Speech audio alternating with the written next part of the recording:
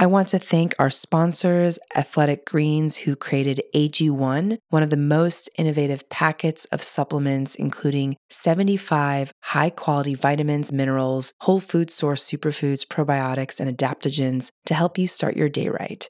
These ingredients support your gut health, your nervous system, your immune system, your energy, recovery, focus, and aging. I personally started using Athletic Greens and love the way I feel in the morning after I drink it. And I no longer have energy crashes throughout the day. And the best part is that it's delicious. The founder of Athletic Greens created AG1 because he experienced a ton of gut health and ended up on a complicated and expensive supplement routine to recover. Right now, it's time to reclaim your health and arm your immune system with convenient daily nutrition. It's just one scoop in a cup of water every day. That's it. No need for a million different pills and supplements to look out for your health. To make it easy, Athletic Greens is going to give you a free 1-year supply of immune-supporting vitamin D and 5 free travel packs with your first purchase. All you have to do is visit athleticgreens.com/Yasmeen. Again, that is athleticgreens.com/Yasmeen, YASMEEN, to take ownership over your health and pick up the ultimate daily nutritional insurance. Hi, my name is Yasmeen Tarehi, and this is Gateways to Awakening, where we host one-on-one conversations with leading experts in wellness, well-being, and spirituality. On today's episode, I'll be speaking with Nicole Marie, the pedagogista at Evergreen Community School, a progressive social constructivist preschool in Santa Monica that's been educating children teachers and conducting teacher research for over 40 years. She was a founding member and mentor teacher for Pilla Global, which has been a hub for discourse in early childhood, and currently builds and supports educational spaces for young children displaced by poverty worldwide. An educator and writer, she was the lead writer for Patagonia's award-nominated book, Family Business, Innovative On-Site Childcare, since 1983, and her work training and consulting with schools has taken her into educational spaces all over the country and world. In 2022, Nicole and Evergreen Community School will be publishing The Pencil Is Me, a collection of poetry by young children, which is a selection of poems collected from over a decade's poetry written by 2 to 5-year-olds. So welcome to the show, Nicole. I'm so excited to have you on. Thank you so much. It's so wonderful to be here. So Nicole, just to kick it off, what is a pedagogista for those who don't know the term? Yeah, that's a great question. Almost nobody knows the term, so I'm glad you asked. It basically means that pedagogy is the art and practice of teaching. So my role at the school is overseeing all of the teaching practices. Our school has kind of what's called emergent curriculum. So it's being developed with the children and the teachers in real time. And so I help teachers keep track of that. I look for connections between different classrooms, what's going on, and just kind of oversee all of the teaching practices in the school. And Nicole, why is understanding children so important? And, how have we as a society misunderstood them? This is a great question, one I could probably talk to for a very long time. So let me see what the first thing is that wants to come up on that. The first thing I'd say is that what kind of gets forgotten sometimes about children in childhood is that it's this really unique period in the human experience that has all these gifts and offerings to the culture that it can get belittled or can get skipped over. So like often, this is a really common thing. You hear the rhetoric of, the children are our future. We need to prepare them for the future. They're going to take on, all of the institutions we give them and all of that, which is all very true about who children are. That is going to happen in the future. But what that misses is that we actually have human beings and citizens that are actively engaging in our communities and in our world right now. And they are people who have this unique perspective that we lose as we get older, that we'll never have again. They have unique access to joy, unique access to imagination, to wonder, to awe. And so when we which is very common, conceptualize their whole place as something for the future, then we miss what they really are offering us right now and what they need right now and what they bring to the culture right now. Yeah, I find that to be so fascinating, the belittling of children and their imagination and in some cases, like considering their world a nuisance, to the adult world.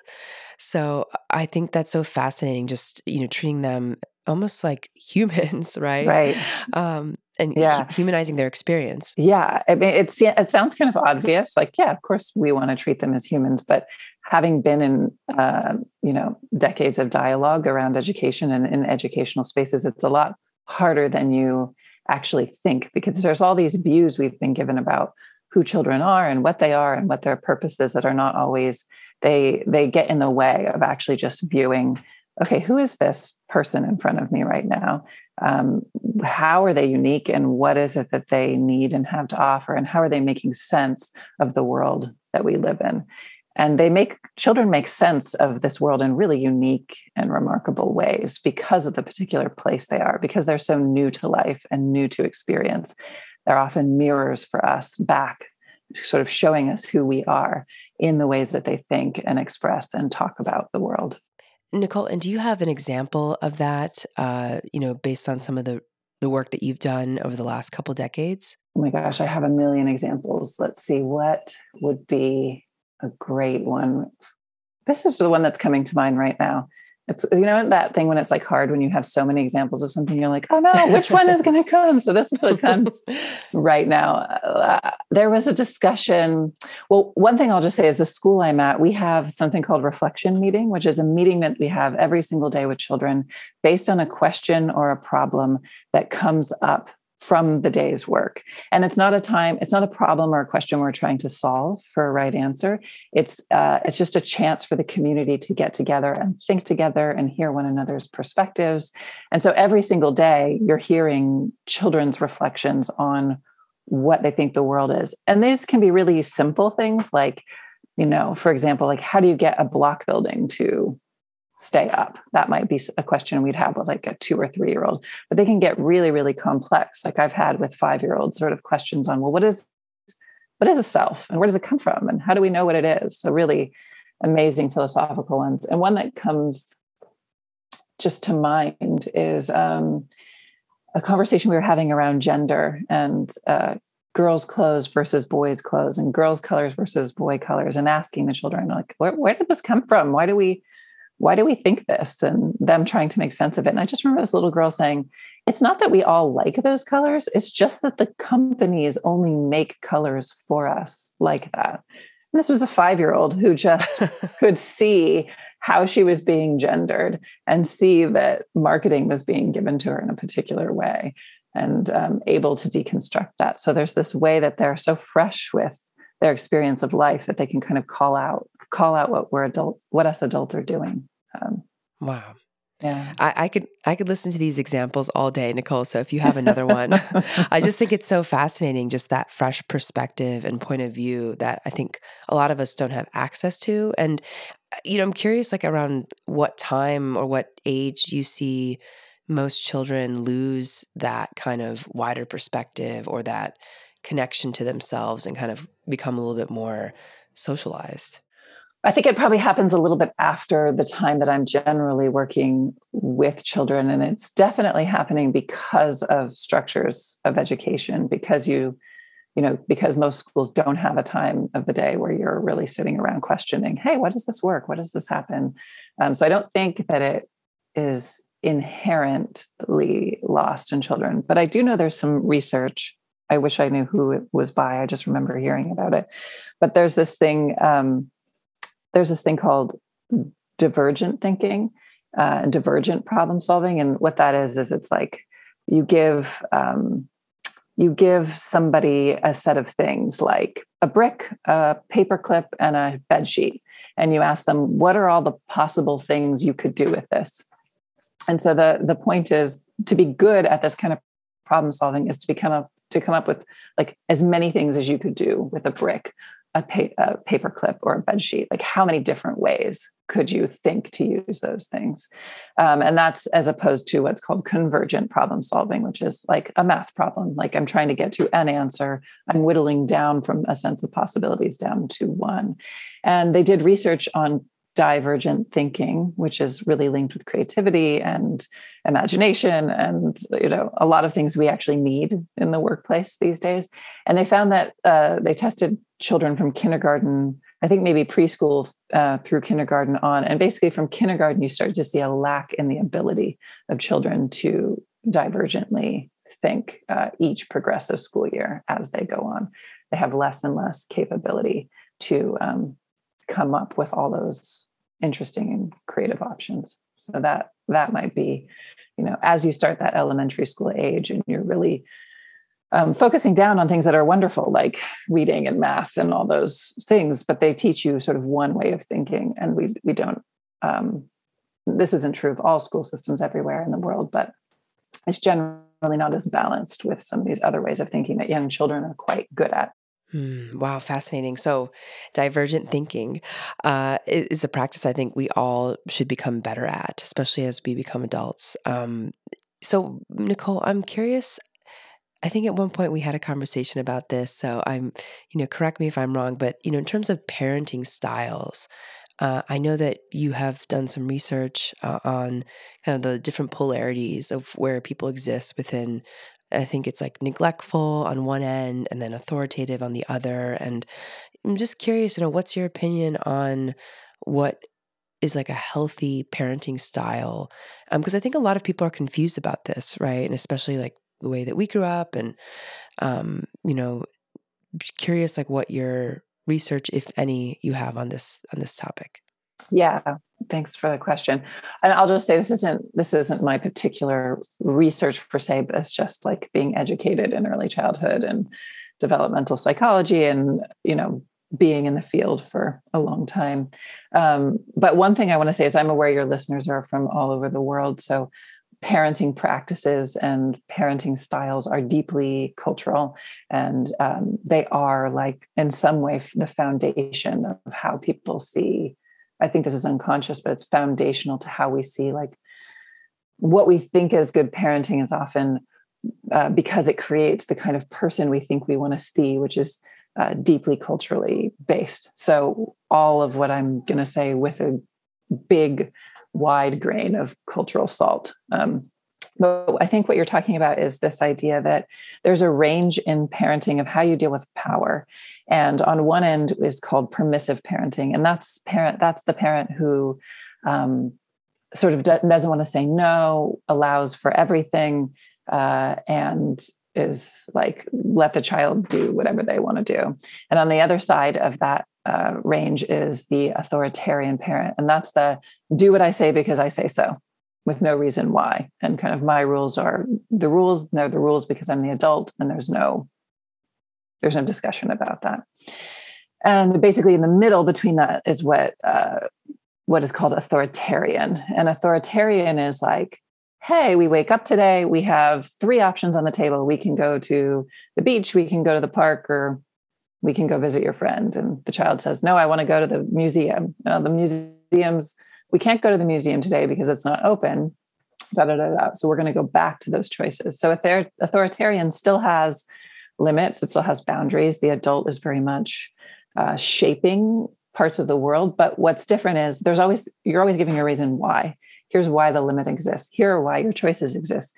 I'm not allowing this to happen. And I'm not allowing this to happen for X, Y, and Z reason.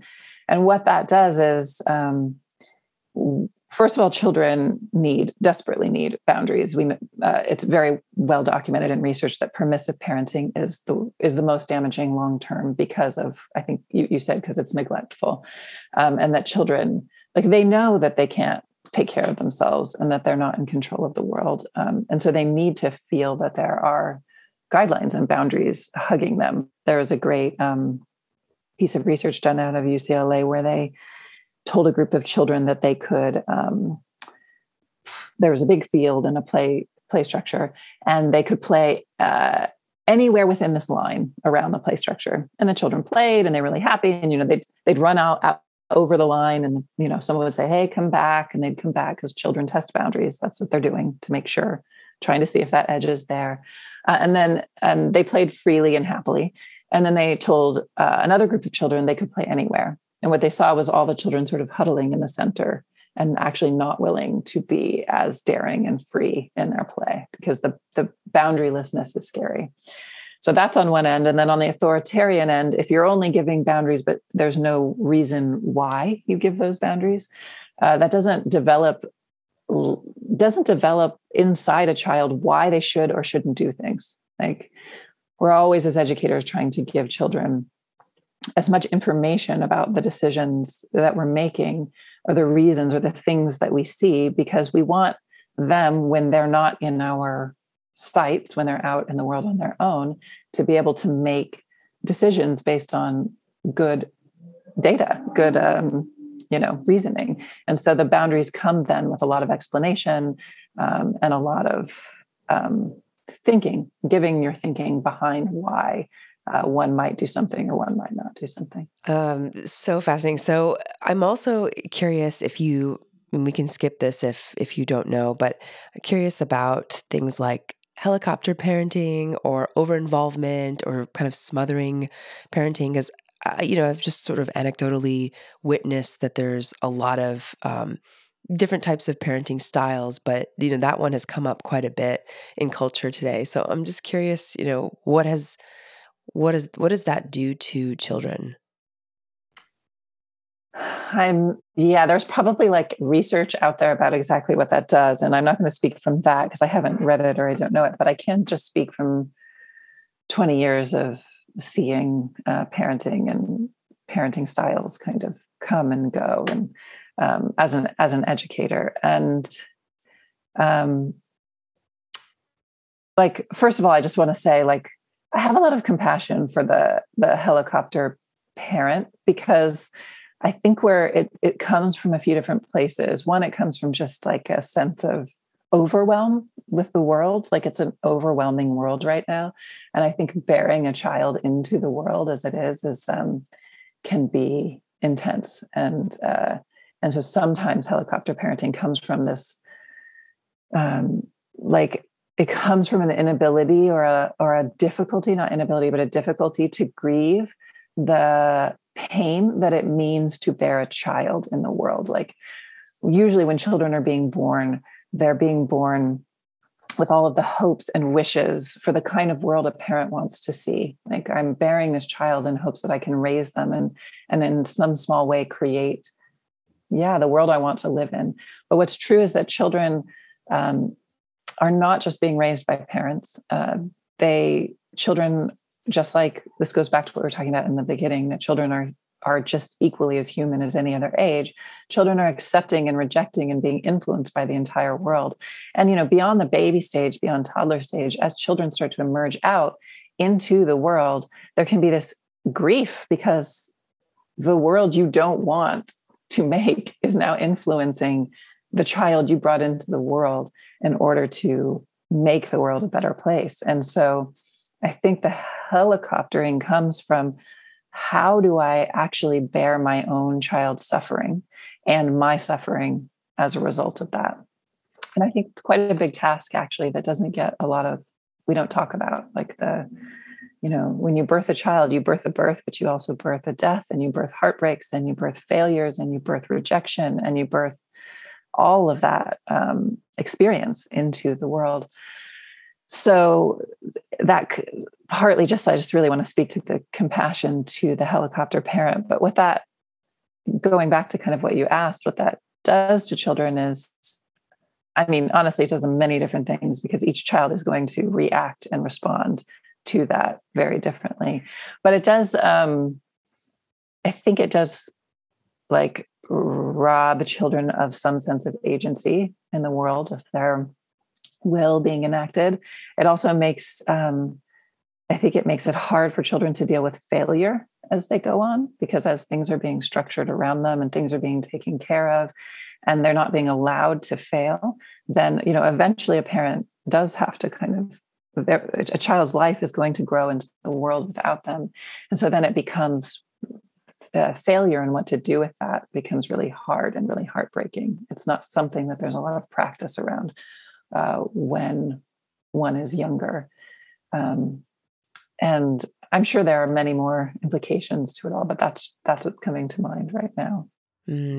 Yeah, it's interesting, this idea of like allowing our children to fail, because I think the overprotective piece of it for me has felt like, just unrealistic in terms of the grand scheme of life, which is filled with so many ups and downs and conflict. And so, yeah, and I imagine that the pandemic has also impacted parenting. And I'm just curious, what's been your observation of how the pandemic has played out with parenting, and also how it's affected children? I mean, funnily enough, I can speak much more to how it's affected children, because one of the ways it's affected schools is that we've not been allowed to have parents in our space as much. We've had to, the first time at the school that I'm at, we dropped children off at the door. That would never happen. Parents have always been integral and in the day and in the school throughout the entire school day. So I feel like I have, just as an educator, I feel more disconnected from the reality that parents are facing right now. But I mean, it's one thing is clear, is parents are completely overwhelmed. We already kind of, as a society have gone towards nuclear family and less community, like lived in community support for children raising that has existed, at least here in the States, that it has existed. And that's, the pandemic has only exacerbated the problems of like overwhelming responsibility of being a nuclear parent. And I mean, and the way it's affected children, like it's been hard. It's been very hard on children. This has been true in the school that I've worked at, and true that educators everywhere. Like I hate to add griefs onto any narrative of the pandemic, but children are in rough shape. Children who are even like 2.5, 3-year-olds who are coming to us are just coming to us with a lot more needs and emotional challenges and like difficult behavior stuff. And they've just had no time to socialize with each other, no time in group settings. So they have almost no skills with relating to one another and just being in community. I mean, even just like children aren't even being brought to the grocery store, haven't been. And so even just like the level of sound that, say, being in a classroom with like 20 other children, like they're even just more sensory and sound overloaded than they've been before. And I've heard from other teachers in elementary school, children coming in who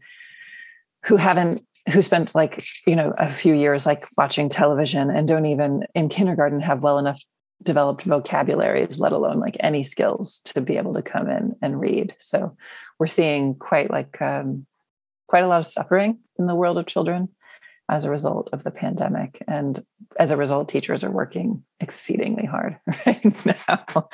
Yeah. Wow. Yeah. My heart goes out to all the parents, who had to, I guess, deal with all the restrictions, with children. Yeah. And I can't say I've had that experience myself, so I've just heard it anecdotally. So Nicole, what happens to schools and our perspective on what education is when we shift the question from what makes a good education to what do young people need to learn to live a fulfilled human life? Oh, I'm so glad you asked that question, Yasmin. It's one of my favorite questions about questions, which is, it's a question I don't see being asked enough in educational spaces, which is, we have this whole system of education that really was built to meet the needs of industrialism and educating a workforce in a particular way. And we're really completely out. Like it wasn't, our education system was never, the question has never, that I know of, really been asked on a systemic level of like, what does it mean to be a human being? And what do we need to give in order to like foster a really well-lived and rich life?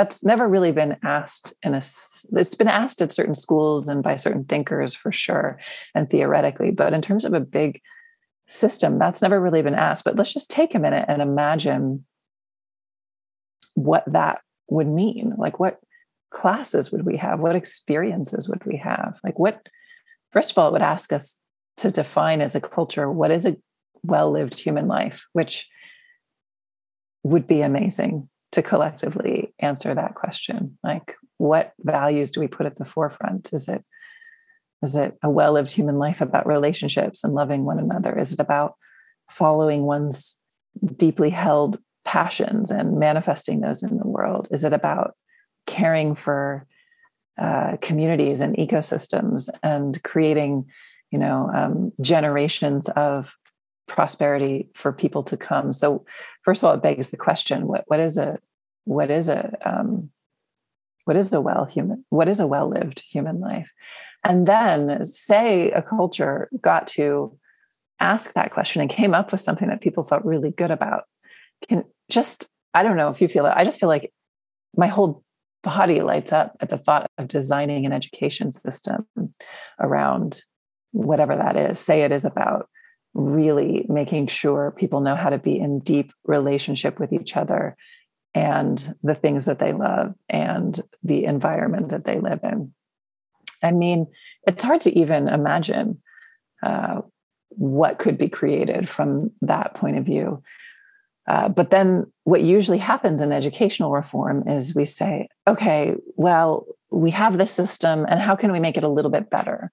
Or how can we make sure that this population of people is achieving at this test score, or that they're moving on to higher education? We often look to reform education from inside the structures we've created without taking one step back further and saying, well, what education really is it's a culture creator. It's a creator of a society, for good or for ill. And so how do we really define what it is to be good, and how do we move in that direction?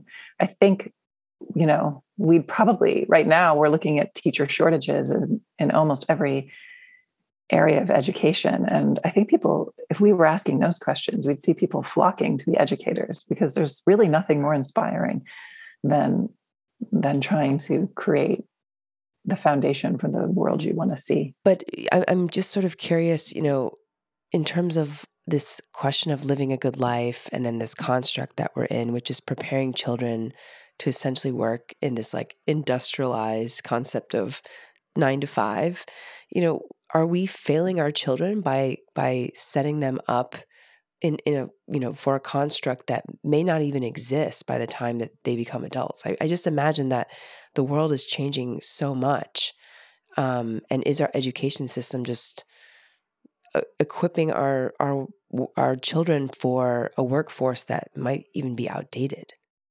Yes, and I'm not the only one saying that. I mean, educators have been beating on that drum for a long time now, and I think it's, I just saw an article yesterday about how depression rates in teens is just skyrocketing, and part of that's the pandemic and stuff. But it's also because I think teenagers aren't dumb. They see, like, what am I doing, and how is this going to impact?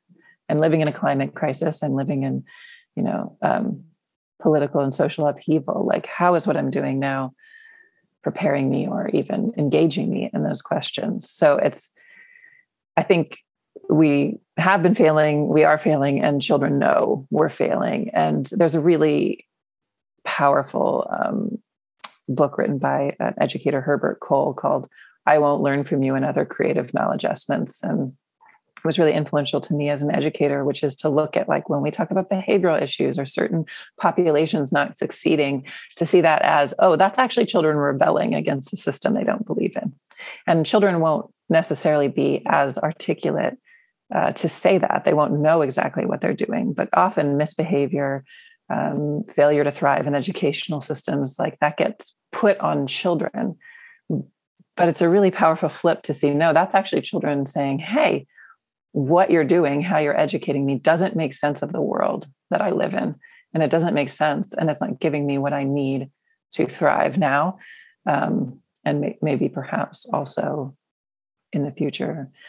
But yeah, but it's also, we're in a tough situation as in education, because what will be the future? We don't really know. So looking at that's another interesting thing, like how to create a population that's ready for an uncertain future would really be an interesting way to sit down and structure an education, right? Like it's sort of daunting and negative, but it actually could be really cool. Like, how do we create resiliency and flexibility, and like, what are the dispositions we need? And yeah. Mm-hmm. Yeah. So I guess we'll find out. So Nicole, you wrote, I guess you are the lead writer for Patagonia's award-nominated book, Family Business: Innovative On-Site Childcare. Mm-hmm. Can you tell us about the book and maybe some of the highlights? Yeah, I can. It was such a joy to work on that project.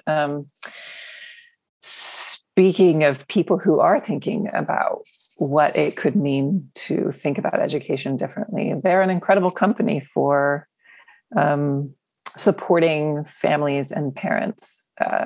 So they, at their corporate headquarters, they have a school that's infant care all the way through after school elementary school pickup. And they developed the school. There's a lot of corporations that might have like in-house preschools, but those are usually run by big corporate preschool kind of conglomerations. But they really developed the school out of the ethos of their company. And they do an enormous amount to support mothers. So if you are a nursing mother and you work and you need to go on a business trip, they will pay for your spouse to go with you to take care of the baby. And if your spouse can't go, or you don't have a spouse, they will pay an educator from the school to go with you on the trip so that you can keep nursing your child. And I think they subsidize all of their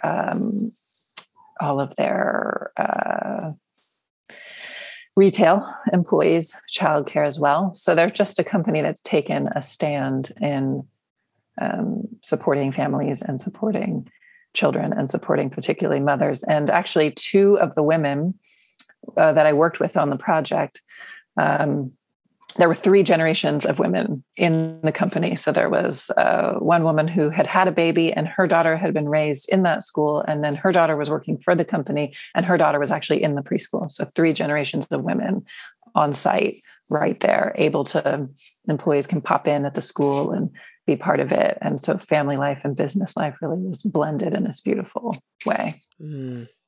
Beautiful. Yeah, it's so fascinating how I've just witnessed the lack of support for child services across the board in the business world. I'm just sort of appalled, how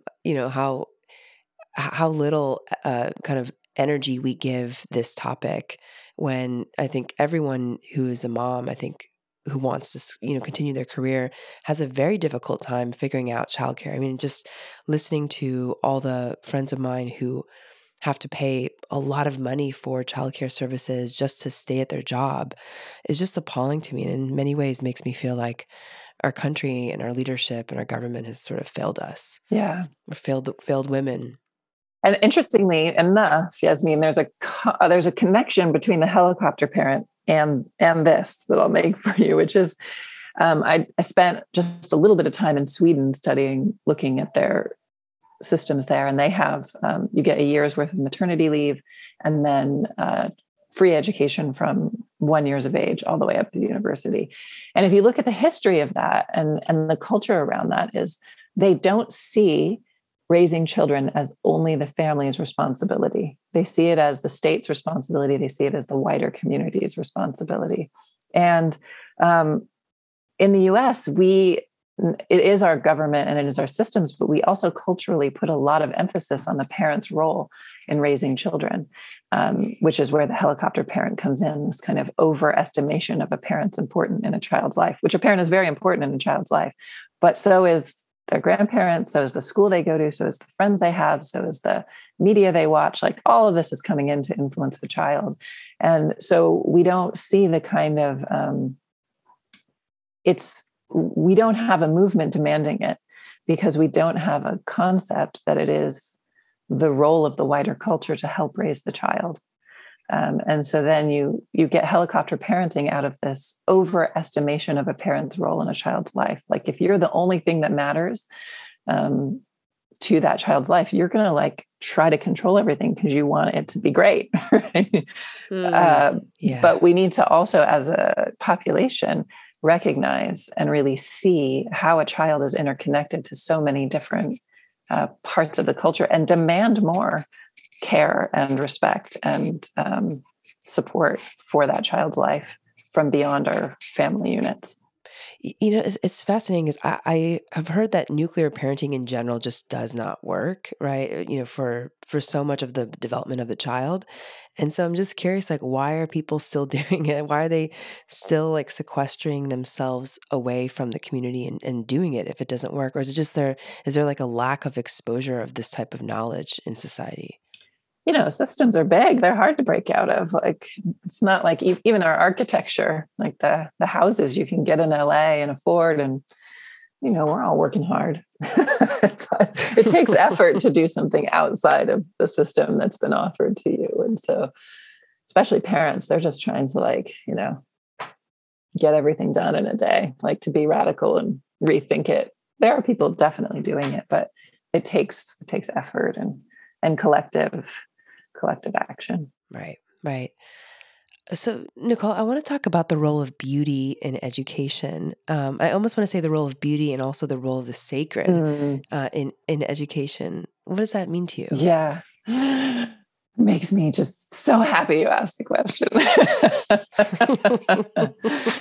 I mean, I would say, like, you know, I am a devotee of beauty. And John O'Donohue, the Irish thinker, has a great distinction between glamour and beauty, that we get confused about beauty and glamour. So I just want to say that to frame that when I'm speaking about beauty, I'm talking about physical beauty and the environment and things like that. But I'm also talking about like just beauty as a like movement in the world. And so, I mean, first of all, I'll speak to the environment piece, which is, you know, you go into most public schools in this country and they're terribly ugly. They look like prisons. And the architecture, the materials, what we offer in a space, it communicates value and the value that we have for something. Like, you don't go into, I don't know, like if we value something in this culture, it's in a beautiful building, it has plants around, it's in a garden. And so just on a baseline level, beauty, like as a communicating value. So here we are, we're saying, children, you're required.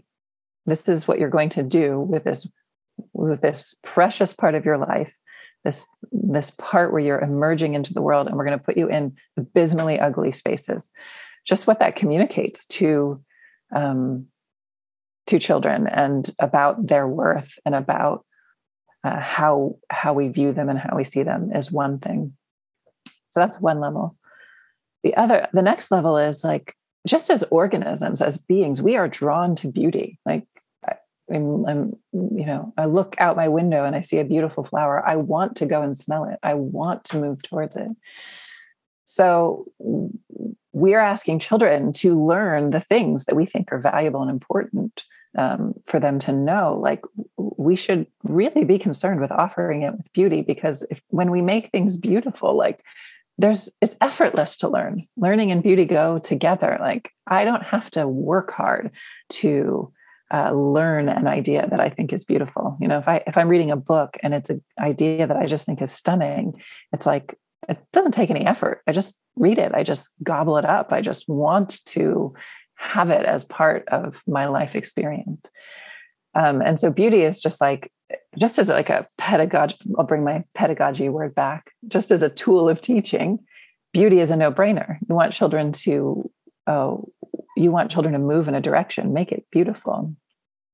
And then the third level of beauty that I would speak to is that we don't education is in part to create let's go back to that idea I critiqued a little about children are our future, right? They're going to be our future problem solvers. They're inheriting systems that need help. Like, listen to the difference between this question. Like, how do we solve the climate crisis? Like when I hear that question, I'm like, oh God, I don't know. I'm overwhelmed. Like I have no idea. That's too big of a problem for me. But then what do I say? What if I said, what's the most beautiful way we could solve the climate crisis? Right? Resonates differently, right? I love that. Right. And so what if we're asking children, what's the most beautiful way you could do X, Y, and Z? Like that would revolutionize the world. It would be a completely, if we made it our duty to solve problems, to build things, to create things, to think in ways that was the most beautiful way we could possibly think of, like, wow, what would happen? It would be astonishing. So integrating beauty at all of these levels is like, I mean, it does so much for children and so much, like, yeah, just so much.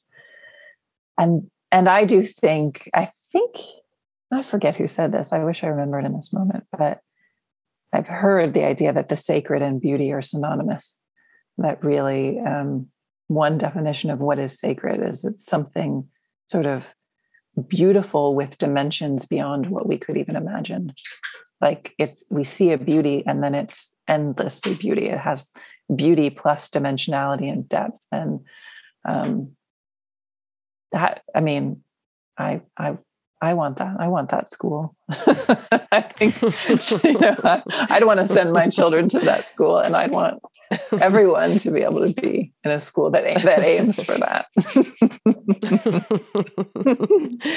Yeah, it's a profound concept. I mean, just looking back on my own experience of education, I definitely felt a sense of antiquity going into schools, even if they were quote unquote modern.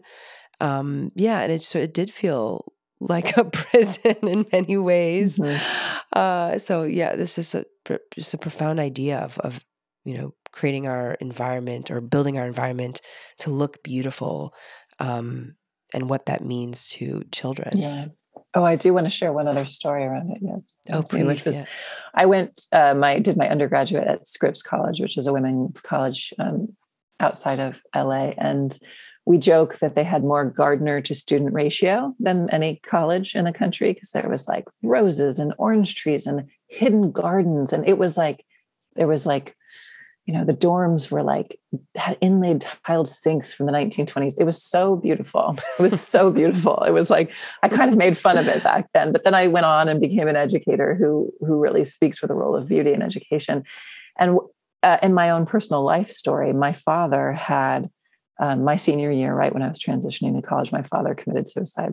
And so I went to undergraduate in like a deep state of grief, and that I didn't even fully understand at the time. And years later, I went back to Scripps College, and I was just sitting there like amongst the fountains and water lilies and beauty. And I was like, I started to cry, because I realized that the beauty of that place had healed me, had been part of my healing.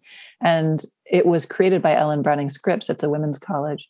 And it was created in the 1920s for women. And she made it that intentionally beautiful because she wanted to communicate the value of women's intellectual endeavors and support it.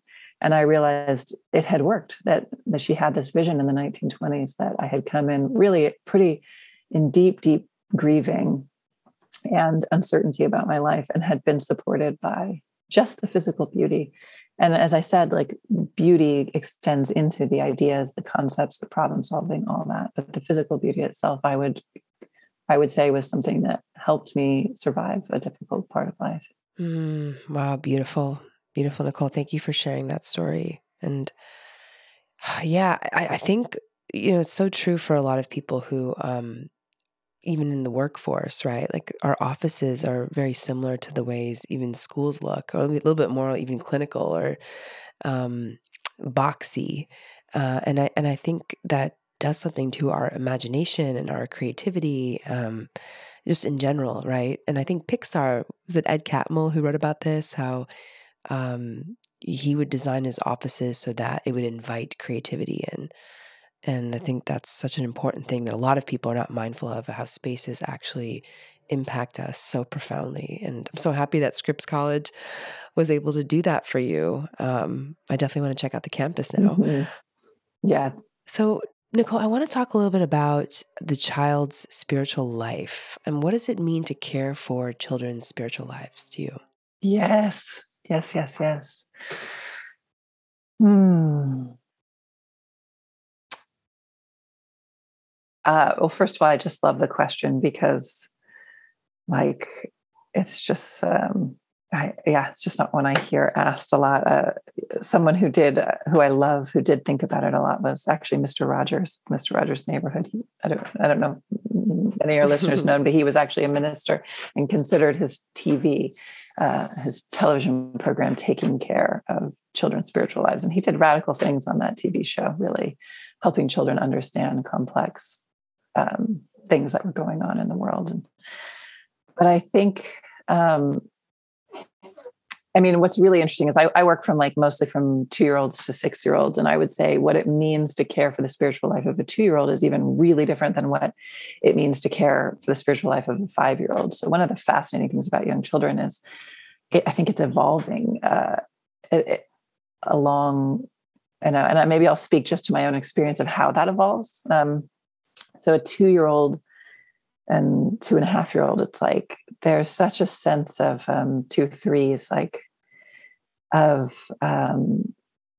when you watch them. Okay, well, first of all, I would say really understanding the depth and value of children's play is caring for their spiritual life. Like that children have this amazing whole realm that they exist in imaginative play, that it's, when we were talking about what's unique to childhood, that's unique. Never again in a human life will we be able to go and take some pots and pans and pretend to make dinner and have it become an entire world.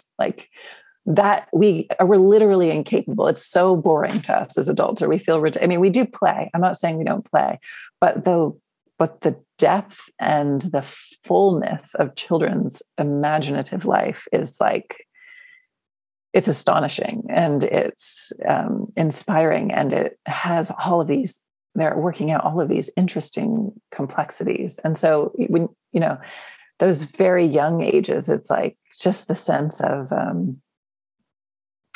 love and care and family life, and just building connections to other people. And what does that mean? And what do relationships mean? And what is my autonomy? And how am I autonomous? And how am I connected? Caring for that whole realm is kind of what happens in that. And then you get 4-year-olds, and 4-year-olds, they're kind of the best and the worst all at once. And they're sort of, they start to notice that the world is a little bit dangerous and a little bit scary. And so they often get very obsessed with good and bad, and bad guys and good guys. And they'll play out a lot of, anything from superhero games to naughty kittens who are not doing what they're supposed to do. And so caring for them is really they have this, they're almost little budding social justice warriors. They want to take care of the good and really make sure the bad is away. But that can get simplified. So caring for what does good and bad mean? How does power work?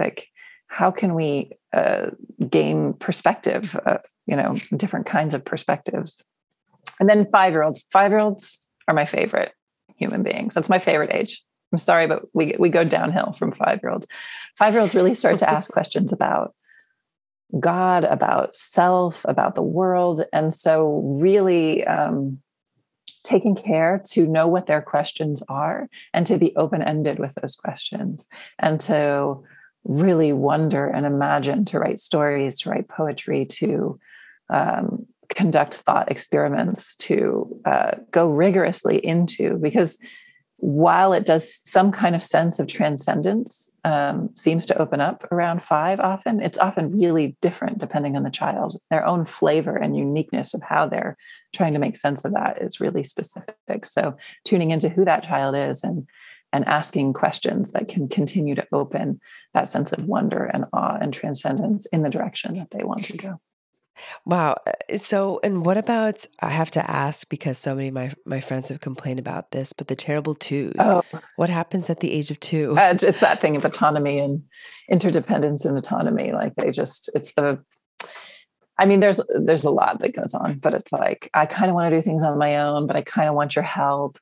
Apparently there's also like stuff with learning language, that at that time there's something in the brain that the capacity to learn language as well as they can means a decrease in their emotional regulation. So you just have a lot of like tantrums at 2. You have a lot of like seemingly unreasonable, like what seems like unreasonable responses to things or requests that seem like, why do we have to put all the broccoli on the left side of the plate? Like, I don't know. I don't understand, but I love 2-year-olds because I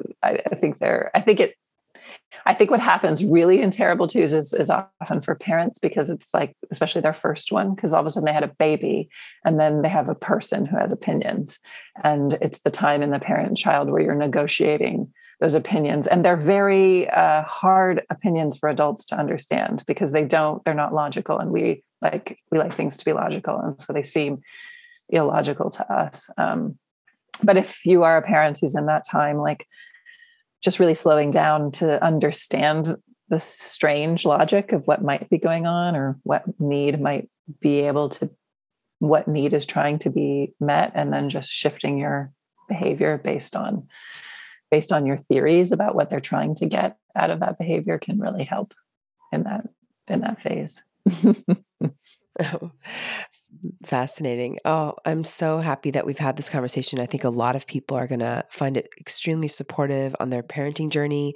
Is there anything that you would want to tell parents that are going through really difficult times right now, or even teachers who are going through difficult times? And in some cases, it might be the same person. I've heard of a lot of people now parenting their own or teaching their own child. So yeah, I'm just curious, do you have any kind of words of wisdom or advice to give them moving forward? Yeah. Well, just first of all, the world, everything that we've already touched on a lot, Yasmin, around like the world, this country, the world just not being set up well to support family life. And so keeping that in mind, that sometimes it can feel so personal. Like, I know, like if I'm in the classroom and it's not going very well with a child, like it feels the sense of failure can be so intense. Like, oh God, I'm failing this budding human being who's reliant on me to like make sense of the world, and I'm doing a terrible job. And like that just to validate the heartbreak of that, which is teachers experience it, parents experience it, and so that first, but also to say, like, if you're in difficult moments with children, when I was a new teacher, I really, didn't want to, like, that was so terrifying. And I think because it's so unpredictable, children are so, that's another thing they offer us is unpredictability. But that as I've matured into being an educator, like the times that were difficult with children, or the children that I struggled to know and to connect with and to serve, like always made me grow. They always made me better, and they made the classroom richer. And like staying really present with the difficulty, with whatever's happening, had this, like, there's this, children actually feel quite bonded and connected to the people who are willing to go through those difficult moments with them. And so not only did challenges and difficulties really make the classroom life richer and make me richer as a teacher, but it also was like, I was often the closest with children who I was able to hang with the moments of difficulty with, and stay with them, and stay exploring, and stay curious, and stay in relationship. We often have had the closest bonds over time. Wow, beautiful. And Nicole, why do you think this subject is so important? Why did you dedicate so much of your life to children's education? I mean, to be honest, like it's just really fun. It's part of my like my days are awesome. Nobody I know at work has as much fun. Like the other day, I threw a birthday party for a plant and wrote a blog about issues of, bias in parenting, and then watched video of children playing an interesting game. Like I just think children. So in part, I've stayed in it because it's been one of the most fascinating possible things I could do with my life. But that's selfish. That's my selfish reason. But maybe the more altruistic reason would be it just like every generation, we have the opportunity to imagine the world anew. Every school has the opportunity to respond and to make something different of than what came before. It's this edge of blossoming creativity that's available, and it's alive, and it's beautiful, and it's difficult and inspiring. Wow. So Nicole, what has surprised you the most on this journey? Looking at all the work that you've done with children, is there anything that kind of, has surprised you? I think the thing that I'm continually surprised at, and that I'm continually surprised that I'm even surprised, is just how deep and brilliant children are. So, as you mentioned, there's this book of poetry that I had the honor to edit, and there's a poem in it where this boy Jasper says, "If I think something in my mind, then that thing is in my mind." And he goes on to talk about yellow pencils in my mind, yellow pencils flying in trees looking for meat. And I'm not giving the poem exactly, but at the end he says, "In my mind, it's a meat poem." And that just blows my mind. Here is a 5-year-old talking about the fact that just thinking something creates it in consciousness. And that if there's anything we've lost as a culture, it's how to really, like, learning to listen to children takes more than it does to learn to listen to adults. They speak more poetically. They speak more from their direct sensory experience. But when you learn to listen, it's astonishing. It's just, they have such fresh and beautiful and wonderful perspectives that they surprise me every day. And I think I'm going to get to the end of being surprised, but there's never an end to the surprise with how they offer the world back. Wow. Oh, that's so beautiful, Nicole. It makes me also just so excited about spending more time with children, which I think a lot of us as adults don't get the opportunity to do unless we have our own children. Yeah. So, I'm so moved and touched by your work. For those of you who want to get in touch with Nicole, please reach out to Gateways to Awakening and we can give you her contact information. Thank you so much for your time, Nicole. And for our audience, thanks for joining and for listening. In this episode, we learned about what people misunderstand the most about children with Nicole Marie. And you can tune in to Gateways to Awakening, where we host one-on-one conversations with leading experts in wellness, well-being, and spirituality. Thanks again.